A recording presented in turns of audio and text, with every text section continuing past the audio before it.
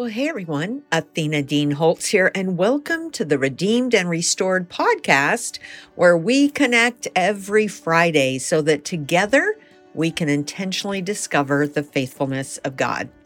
So today's episode of Redeemed and Restored is entitled Finding My Prince Charming.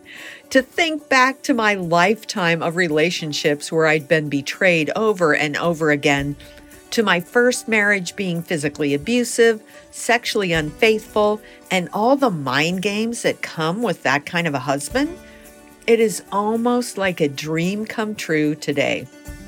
Once there was no question as to whether my previous marriage that ended in the cult was redeemable or not. He'd been married twice since the divorce and was and still is happily married. God worked a miracle. To realize what God had for me in a marriage and family loving, relationship building, loyal, attentive, nurturing, and emotionally healthy husband is just simply beyond words. God really is in the redemption and restoration business, especially in relationships. I was so wounded for so long that I had no idea what it even looked like to have a strong and emotionally mature marriage relationship. What a delight it is! It's been 7 years and we have not had a fight yet. Have we agreed on everything? Of course not, but we've discussed and processed without angry lashing out or passive-aggressive flare-ups. We've endeavored to love one another deeply because love covers over a multitude of sins, as 1 Peter 4:8 says. We begin and end each day praying together, sometimes crying together, always thanking God together, and oftentimes praising Him for the gift of one another. So I filmed the introduction on the couch at the Romans 8:28 bookstore, which is housed in the Redemption Press offices, where we endeavor to see God in all things, working together for good, for those who love Him and are called according to His purposes. From a string of broken relationships and 2 destroyed marriages, He worked good in this marriage that He orchestrated in such a loving way. What a faithful God He is. So take a moment to write a review on Apple so even more folks can find this podcast and be encouraged. Or you may even know someone who needs to hear this message, so please share the link with others. You may even want to visit our YouTube channel to see the video version of this podcast and connect with the conversations happening over there. Type into your browser redeemedandrestored.tv and you'll find the video broadcast there. So hey, let's get started. Well, hey everyone, Athena Dean Holtz here for this week's edition of Redeemed and Restored. Today's segment is titled Finding My Prince Charming. To think back over the chain of events that led me into Ross's arms when he picked me up at the airport is nothing short of amazing. I surrendered my will about marriage on New Year's Eve 2013. 8 days later, I ended up in the hospital for gallbladder surgery. And while recovering from the surgery that same day, I received a text saying that Winepress had shut their doors. 2 days later, while recovering on the couch of good friend Deb Ford, I received an invitation from my former landlord to come back to Enumclaw and start something to help all the authors who were now without a publisher.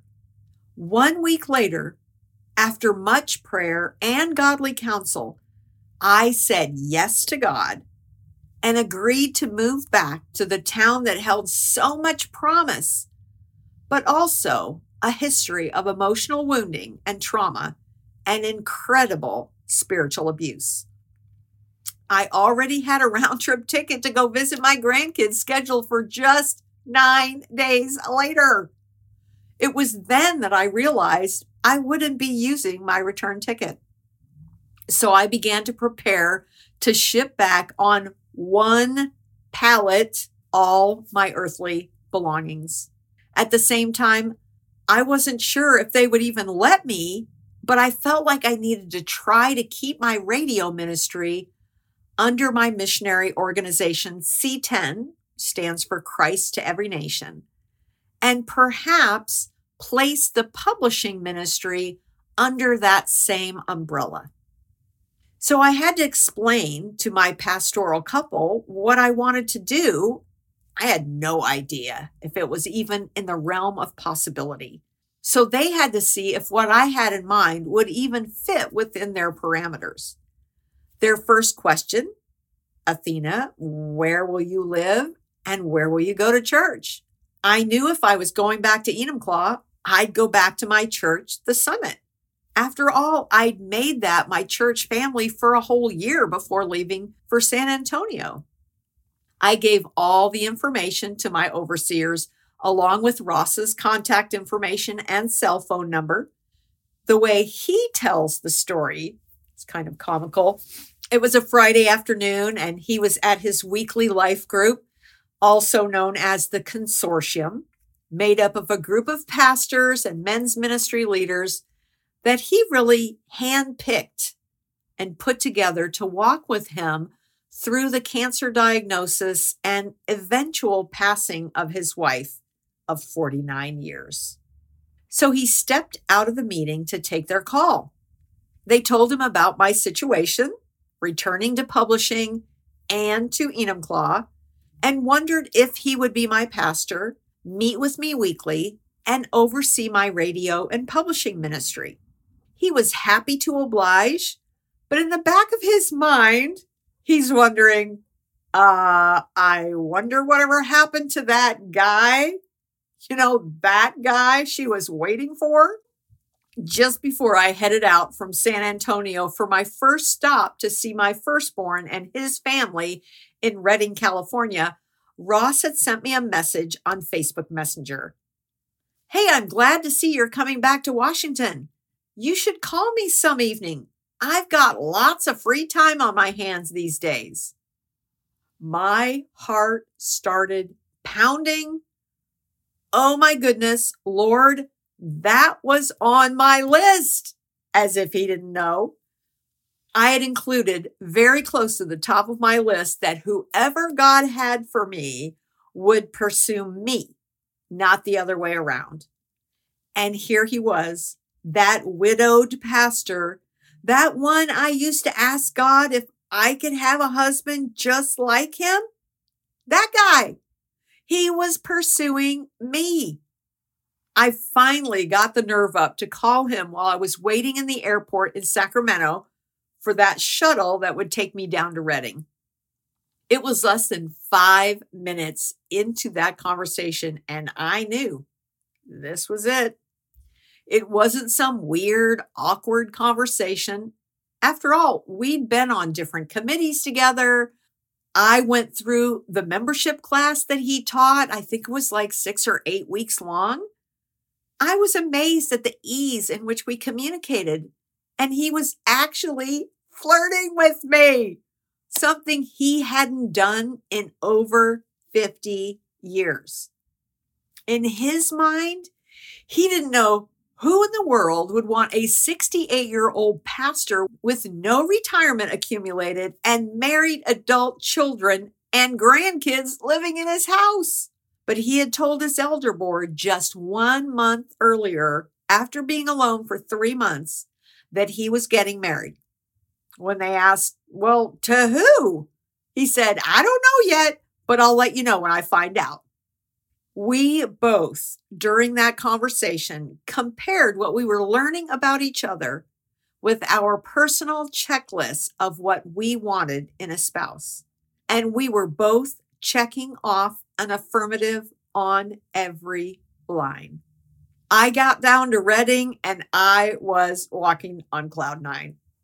As I told my son and his wife what had transpired over the last month, we ended up watching Say Yes to the Dress. It was the beginning of 6 months of feeling like a literal teenager. I admit I was giddy and in awe of what God was doing. Originally, one of my other sons was going to pick me up at the airport when I flew from Redding up to Seattle, but Ross asked if he could. As I walked down the concourse and out onto the area leading to the baggage claim, I could see him leaning up against the wall, wearing his black leather duster jacket, black and white plaid scarf, black jeans and cowboy boots, a full head of silver gray hair. Oh my goodness. He was so handsome. He took me into his arms and I knew I was home. It has been over 7 years since I walked into his life, and we have yet to have a fight. He is the absolute perfect guy for me, and I continue to be in awe of what God did when he put us together. So, hey, thanks for joining me today. I'd sure appreciate it if you would like, follow, share, comment on the episode. I would love to connect with you and hear how God is working in your life. My name is Athena Dean Holtz, and this is Redeemed and Restored.